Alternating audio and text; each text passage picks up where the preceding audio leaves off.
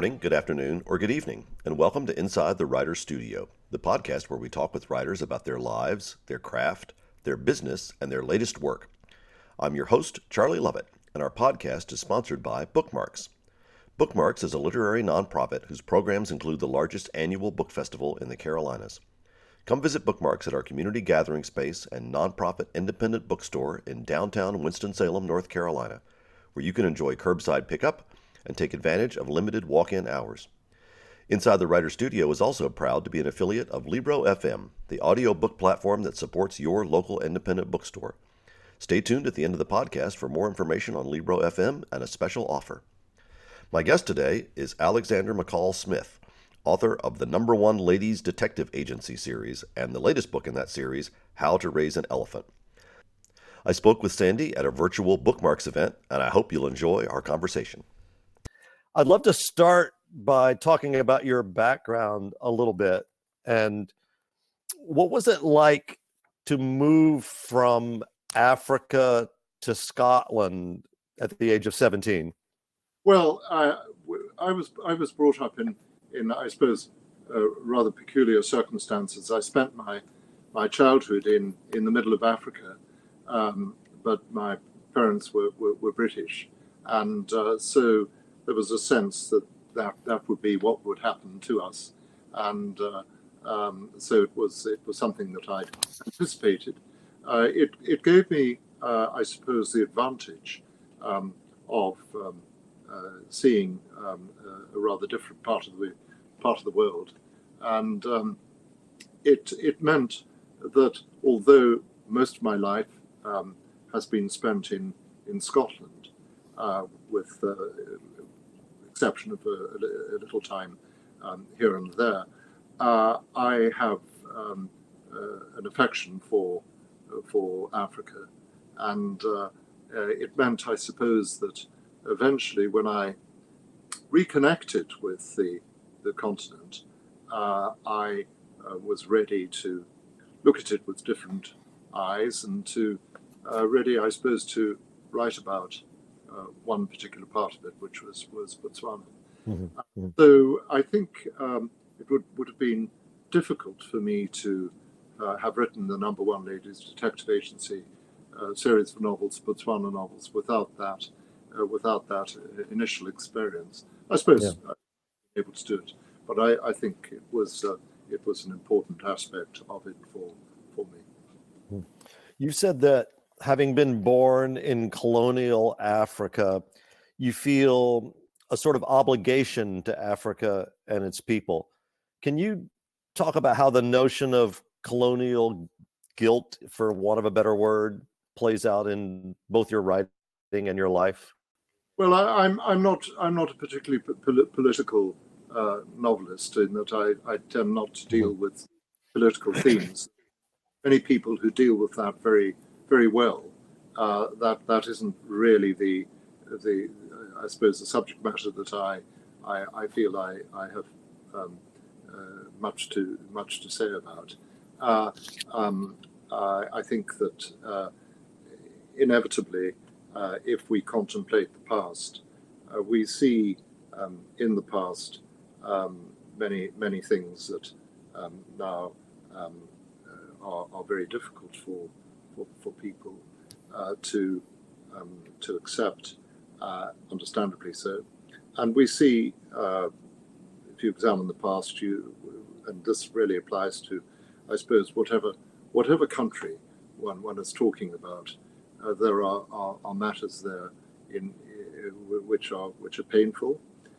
So certainly you look at the history of colonialism in Africa, sub-Saharan Africa, and it's full of injustice and issues that are most regrettable. But I think that having done that, I suppose there is a general obligation on countries that have a colonial past to do what they can to make up for that past. I think obviously people on with their lives, and you can't be paralyzed by guilt, but it is something that one needs to take account of. And I think that it's very difficult to see any past era, when we look at it with contemporary eyes, to feel anything but regret and, I suppose, sorrow. That would apply to just about any country. Every country has, I suppose, its dark past. You have connections in two countries, very strong connections, in Scotland, where you live, and in Botswana, where you have founded a law school and set books. What do you see as the similarities between Scotland and Botswana? We focus so much on the differences, but do you see things that tie the two countries together?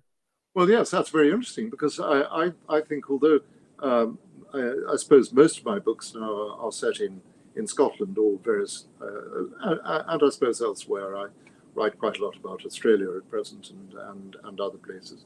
But I think that wherever you look in the world, human life is pretty much the same at one level.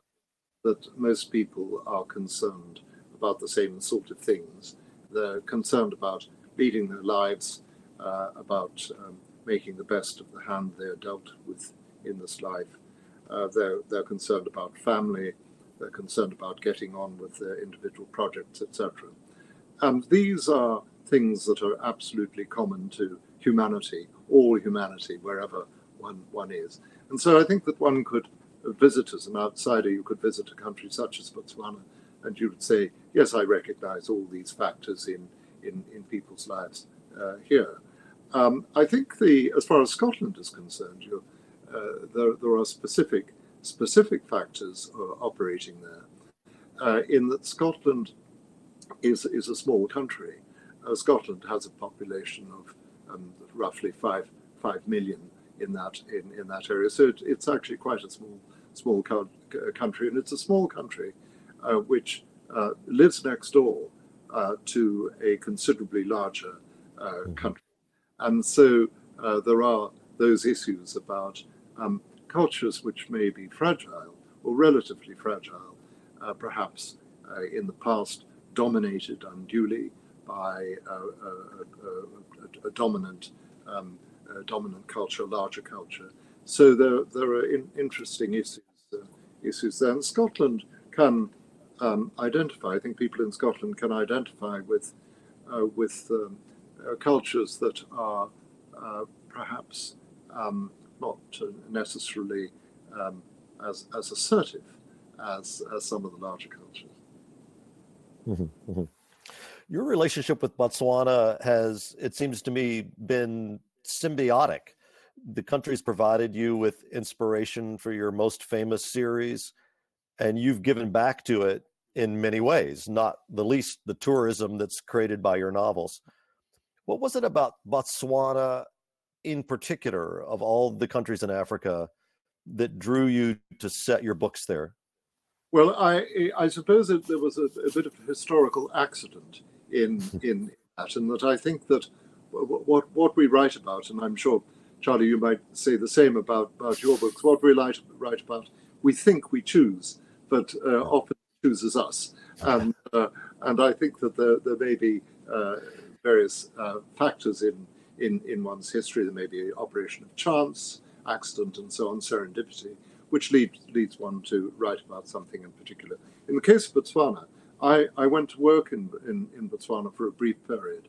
I had for some years, I'd looked after students from Botswana, Swaziland, and Lesotho who were in Scotland. We had a particular arrangement with the joint university of those countries. And so I'd looked after these students for years. And I went initially to Swaziland when I was on sabbatical, and I worked there. And then I was asked to go to the University of Botswana and be involved in setting up a new legal education program there. And so that was my first real experience of the country, living and working there. And I was bowled over by it. I was very struck by it. I was struck by the sheer decency of the people, the niceness of the people, the kindness that I encountered. And I realized that this was a very admirable culture. It's something that just really, very special culture, and it really appealed to me. And that's why I chose it. It's a gentle country.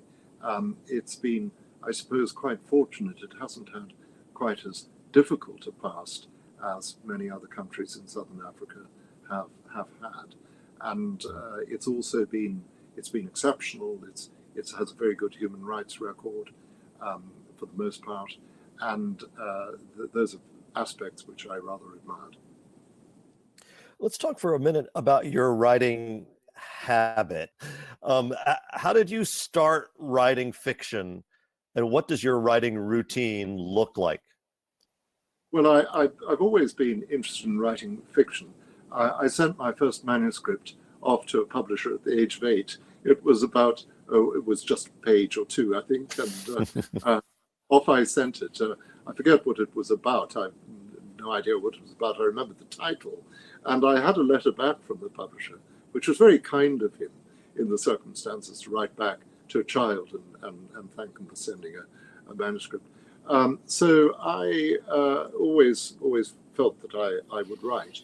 And then, as is often the case with writers, I had another career, and I was a university professor, and I wrote in my spare time, and I continued to do that for some time. I wrote a large number of children's books while I was doing that. I wrote sort of 40 children's books, and then I started writing short stories and novels, and then I started in a serious way to write novels, and that's the point at which I had to contemplate a career change, and gave a chair at the university, and spent all my time writing.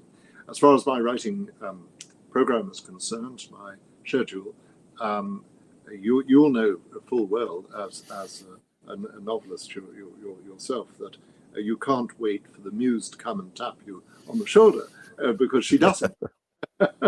I think people like to believe that the muse will come and say, "Oh, now here we are. Let's sit down and write a book." But she's not in the business of doing that. So the person who's behind your shoulder most of the time is nemesis rather than any of the creative muses. So I write every day. I have a regime. I tend to get up very early in the morning, and I write in the small hours often. But other times I will write in the more civilized hours of the morning. Write about 2 or 3 hours a day, something of that sort.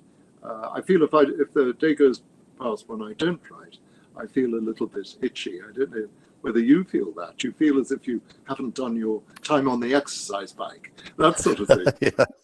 So let's talk about the #1 ladies detective agency. How did that series get started? What was the genesis? Well, it started in a rather unexpected way. It was actually when I was in Swaziland, rather than when I was in Botswana. I would go over and visit friends in Botswana, and I met through them. I was staying with friends in a small village called Machudi, north of Gaborone, the capital, and we went down to see this lady in the village. She was going to give them a chicken for the Independence Day anniversary lunch, and we went along, and there was this woman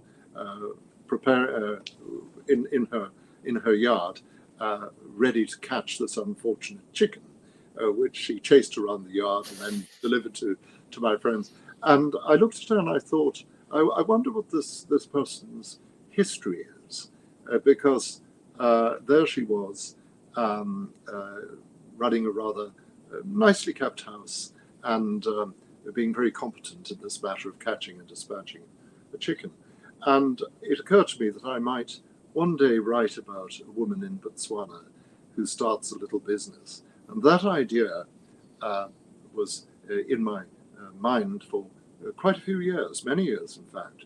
And then I sat down one day and wrote what I thought would be a short story about called Mara Matsui, whose father leaves her a herd of cattle, and she sets up a little business. And I discovered I liked the character, so I made a novel of it, not knowing at that stage that this was going to turn into a very lengthy literary conversation with this lady. Yeah, and in fact, How to Raise an Elephant is the 21st book, I believe, in the series. Does it get harder or easier to write as you get that far into a series?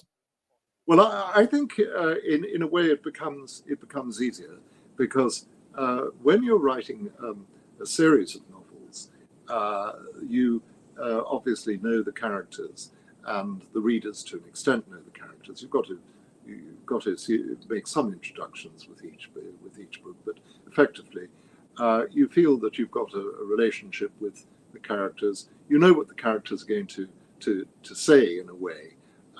They become more part of your subconscious, and of course, that I think is where fiction comes from, the subconscious mind. We as authors are just sitting there waiting to receive the message from the subconscious. So I think it becomes a little bit easier. You get very attached to your characters. You get very attached to their surroundings. Yeah, I think I find in writing one-off novels, one of the most difficult parts is to say goodbye to those characters. Absolutely, and it's often a matter of regret, and you feel that you've settled down into a relationship with the characters, and you appreciate them, and you've got to end the thing. So I agree. It's a bit hard to end a one-off novel. So tell us a little bit about the new book about How to Raise an Elephant. Well, How to Raise an Elephant has, as its title suggests, an elephant in it, and it had rather an interesting start in that one of the things that I've been doing over the last 4 or 5 years is to have reader safaris in northern Botswana. There's a safari company that advertised these safaris that readers of the books from all over the world would go along, and they would spend the time with me in the bush on the safari. We'd have a week together there, and that was wonderful from my point of view because I got to know many readers of the books, and we had all sorts of adventures in the Okavango Delta. And I'd been on one of those, and I was leaving the town in that area, Maun, and I noticed at the little airport there that there was a lady saying goodbye to a number of people who were wearing what one might call game conservation outfits, you know, the usual game bush wear. And I wondered who this was, and I found myself sitting next to her on the small aeroplane, taking us out of that place. And we got talking, and it transpired that she came from Dallas, and that Dallas is a city that I happen to know because I've been a visiting professor at a university in Dallas on 2 occasions, and so we were chatting away. And she told me what she did, which was she had set up a little elephant orphanage there for baby elephants whose mothers had been shot by poachers.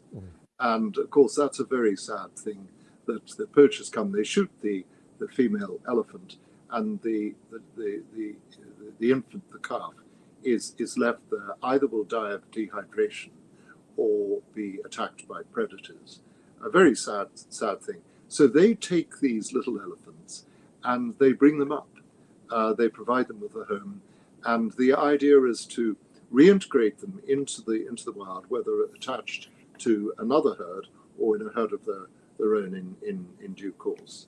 And it struck me as being such a lovely, moving story that I decided to put it into the next Mara Matsui book. So we have Mara Matsui encountering one of these orphaned elephants and having to get it to this orphanage. The person there in Dallas is Deborah Stevens, and she has this charity called Elephant Havens, And it's just such a nice example, I suppose, of human kindness to an animal that is increasingly under pressure as man encroaches on the environment, the elephant's environment. There's more competition for space, and space is something that the world is running out of, really. And elephants are great big creatures who need a lot of space, and yet they're very, very intelligent animals with emotions, with memories. Of course, it's always said that elephantine memories are great, but they do have very good memories, and they develop a relationship with human beings. They're capable of understanding human beings. They have language. They have a language which they're capable of communicating over vast distances. They can send messages to one another over vast distances. All of this is really quite makes one think that we should be very careful in our dealings with elephants. I'm fascinated by the way authors who write books in series have to think both ahead and behind. And I always think about the fact that Agatha Christie planned the death of Hercule Poirot many years in advance.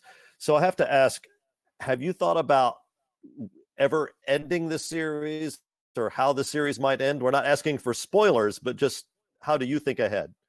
Well, I have no idea at all of a terminus here. I'm not planning to end these books other than through what one might describe as natural processes. In other words, I'm prepared to carry on writing these as long as possible, as long as I can do so. Somebody did ask me a few years back. Somebody said, "When are you planning to end the Number One Detective Agency series?" And I replied that, well, it depends on how long I go on for and when I come to an end. And then this person said, "Well, when's that going to be?" And so I was unable to answer. You taught us so much about Africa in the series, and often what we learn comes through conversations between Precious Ramatsue and her friends. Yes. Can you give us a hint about some of what we might learn in this new book? Well, there's one of the issues which comes up in this new book is that Maramatsu is approached by a very distant relative who wants to get some money from her in order to help another distant relative with an operation, a hip replacement operation.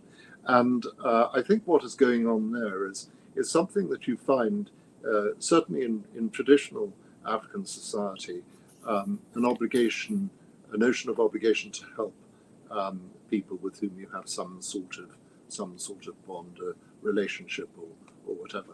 So what I'm writing about there is, I suppose, the rather more communitarian nature of many African societies, and that's something that the people in our liberal individualistic societies don't necessarily realize, that notions of obligation to care for others with whom we may share some sort of distant relationship or whatever are quite strong. So that's one of the things which I think would that subject. You've been quoted as saying, "In Africa, strong, independent-minded, and intuitive women play a very important role in their nation's lives," something I think we can all aspire to. Can you talk about that and about how those women led you to create Maramatsu? Yes, well, I'd met many people like Maramatsu in Botswana. It's rather interesting. That particular society, along with many other sub-Saharan African societies, was quite patriarchal, in that the women had quite a struggle to assert themselves and to perhaps get their just position in society. A fairly familiar story in so many societies, and yet I was always struck when I looked at this at just how tremendously competent the women were, and there were these marvelous women who achieved so much rather against the odds. And Mara Matsui is an example of that. So, in a sense, yes, she's a feminist, but not in. I suppose one wouldn't describe her as a particularly aggressive person in her beliefs in that. But nonetheless, she believes in the proper position of women and how women should be able to fulfill themselves in their working lives and whatnot. Many of the things which we've seen achieved in recent, comparatively recent years. So yeah, that's something which I did encounter, and so Mara Matsui actually is a credible example of that. Somebody who really gets things. It's interesting that some aid programs in African countries have concentrated on giving grants to small grants to women to set up a small business, and these are very successful. They tend to be that if you say okay, we'll buy you a sewing machine, or we'll buy you 3 goods or whatever, that sort of micro assistance can be very much more effective than a massive project to build very big impressive things, going down to use the talents of individual women. Yeah. Do you see Mara Matsui as a philosopher? I mean, I almost think of her in those terms. And if so, what is her philosophy of life? Yes, I think she is a philosopher. She wears her philosophy very lightly. Her philosophy of life would be, I suppose, kindness and consideration, respect for others. She talks about the old Botswana values, and she says the old Botswana values are great. You know, we've always had those. We don't need any newfangled ideas of how to behave.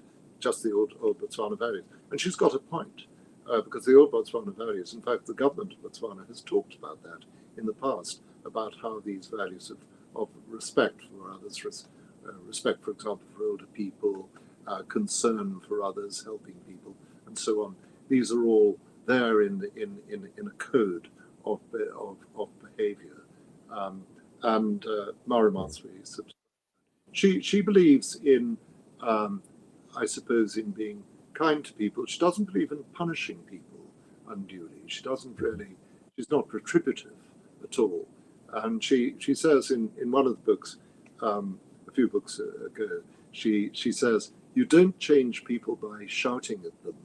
And she's actually really absolutely right about that. We don't change anybody by shouting at them. It doesn't work. Yeah.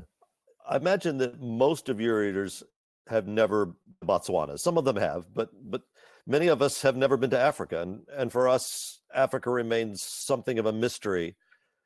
And yet, Mara Matsui has resonated so loudly with readers around the world. Why do you think it is that we connect so directly to her? Well, I think that's a very, very interesting question, Charlie. I think that the reason why she resonates in that way is, I think, her kindness, in that we live in a world which in many respects is a vale of tears. We live in a world in which confrontation and conflict seem to be all about us. And the last few years of the world's history, we seem to have had an awful lot of that. There's been a great deal of conflict and aggressive behavior of one sort or another. And people don't like that. I think that most people actually would prefer to have a world in which courtesy and kindness are more center stage. And I think Mara Matsui is about that. She's a kind woman. She's the sort of person we would like to sit down and have a cup of tea with, and that's probably why she's popular. She says at one point she could not imagine being anything but an African. What does being an African mean to Mara Matsui?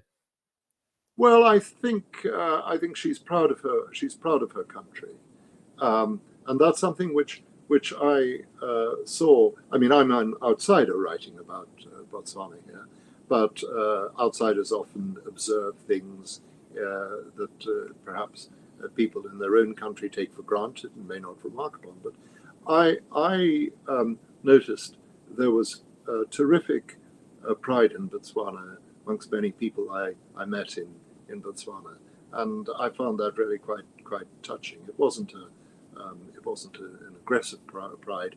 It was just satisfaction, proud and achieved, and they'd achieved great things since their independence in 1966. They created a very stable state with very good infrastructure, and so there was pride in that. And Mara Motswe feels that, and she feels comfortable in being what she is, which I suppose most people, if you push most people who are resolved in this world will say, "I'm happy to be what I am," and that's quite healthy. I think we don't need to go around apologizing for who we are. We are who we are, and I suppose that we should try to make the best of that. Yeah, we have so many fans of books for younger readers here at Bookmarks that I would love for you to tell us briefly about the young Precious Ramotswe books. Yes, I wrote a number of books about Precious Ramotswe. I think there were 4 of those, about how she was showed her ability as a detective at an early age. It seemed to me that it would be fun to imagine what she was like aged 8 or whatever it is. And I loved writing those. They're beautifully illustrated by Ian McIntosh, who's the illustrator who does quite a lot of my books. He does many of the jacket covers of my books and so on. And he really did the most beautiful woodcut type illustrations of Mara Motswe's life as a little girl, and she gets involved in all sorts of adventures of the sort that the younger readers might like to hear about. Yeah. Do you ever find yourself? I ask this again when people are writing books in series, that you want to go in a certain direction, but you find that something you've written in the past sort of closes off certain avenues? Yes, that can happen. I write a real serial novel, the Scotland Street novels, 14 in those books, and those books actually arose after a meeting I had in San Francisco at Amy Tan's house. She gave a party. One of the guests there was Armistead Maupin, and I was talking to Armistead, and he said, "Whatever you do, don't write a serial novel in the newspaper," because he'd done that with, of course, with Tales of the City and the San Francisco Chronicle. I went back to Scotland and I wrote an article for one of the papers in Scotland saying that I'd been in San Francisco and I'd had this conversation. And the editor of the Scotsman newspaper invited me to lunch. And he said, "You're on, write a serial novel." And so I started to do that. And I've been doing that now for over 15 years. It goes on and on. And I really enjoy it. But the interesting thing about that, Charlie, is that things will happen in the course of that that I will rather regret. And I regretted the loss of one of the characters who was a gangster from Glasgow called Lard O'Connor, a man of very considerable girth. And Lard O'Connor, I had him come over to Edinburgh, and he unfortunately expires in Edinburgh. And I have bumped off very few of my characters. The 2 I've had who've shuffled off this mortal coil on my watch. And I feel rather bad about it because I'd love to write more about Lard O'Connor, but it's too late. Now, you may remember the famous soap opera Dallas, where I think they managed to get around that little difficulty by saying the whole thing was a dream or whatever. Right. Nobody believed that. Well, I want to ask one question that's coming from one of our listeners. and that is about the issue of cultural appropriation.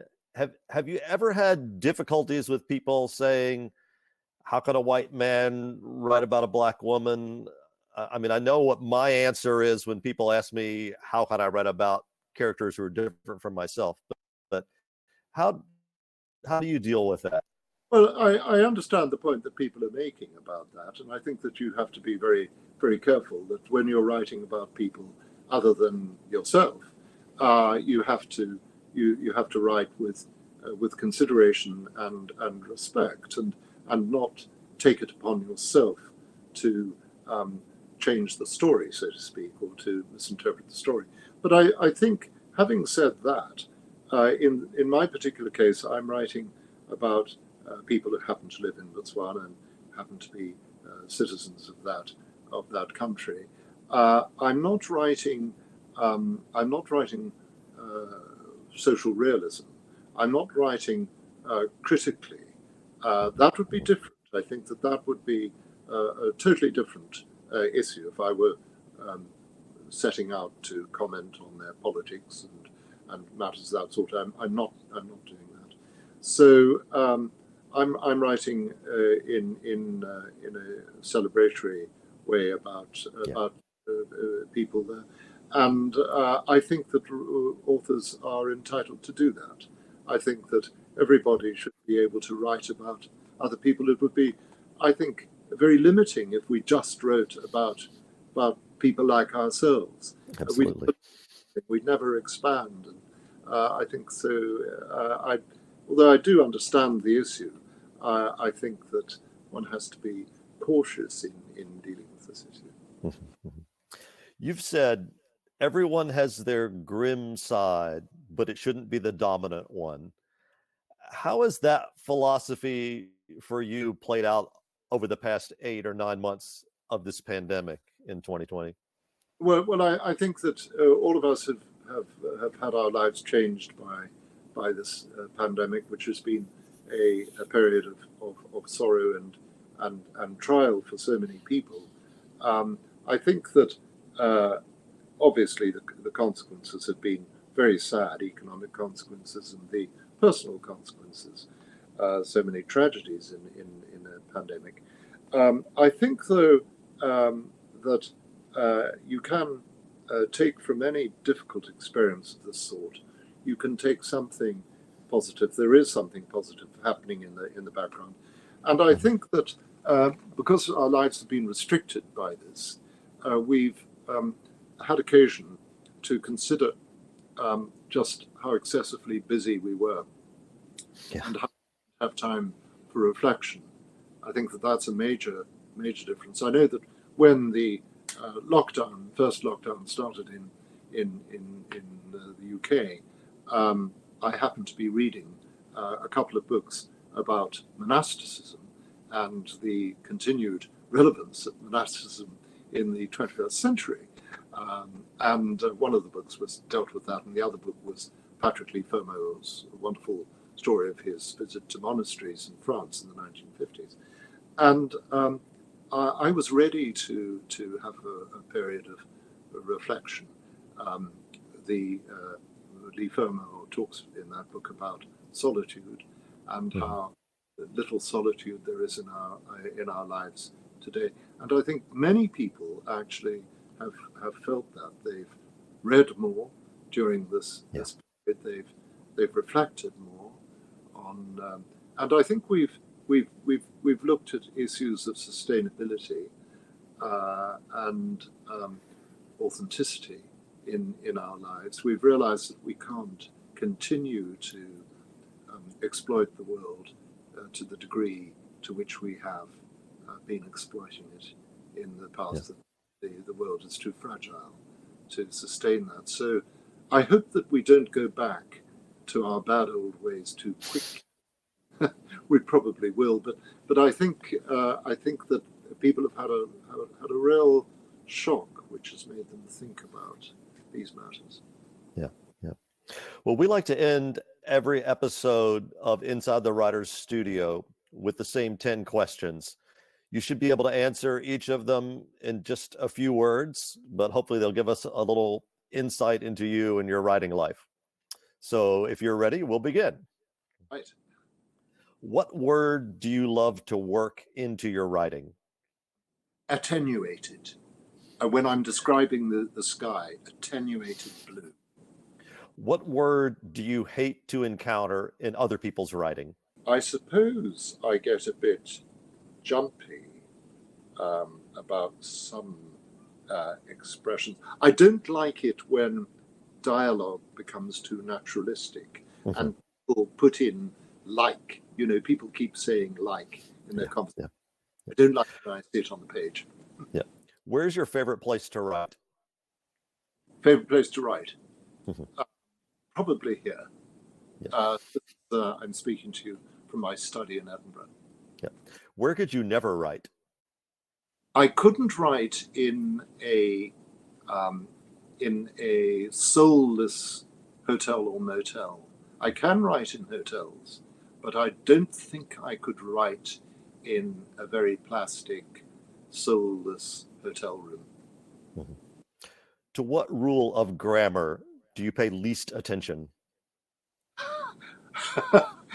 I'll tell you, it's the distinction between that and which. Oh, yes.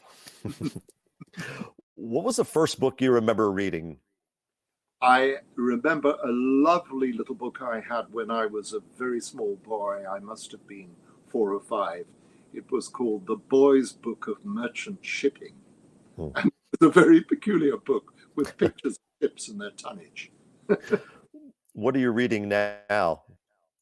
I'm reading a rather interesting book on poetry, meter in poetry, James Spencer's book on English poetry. What book would you like to have written? I would have liked to have written Nadine Gordimer's The Conservationist, but I also would have liked to have written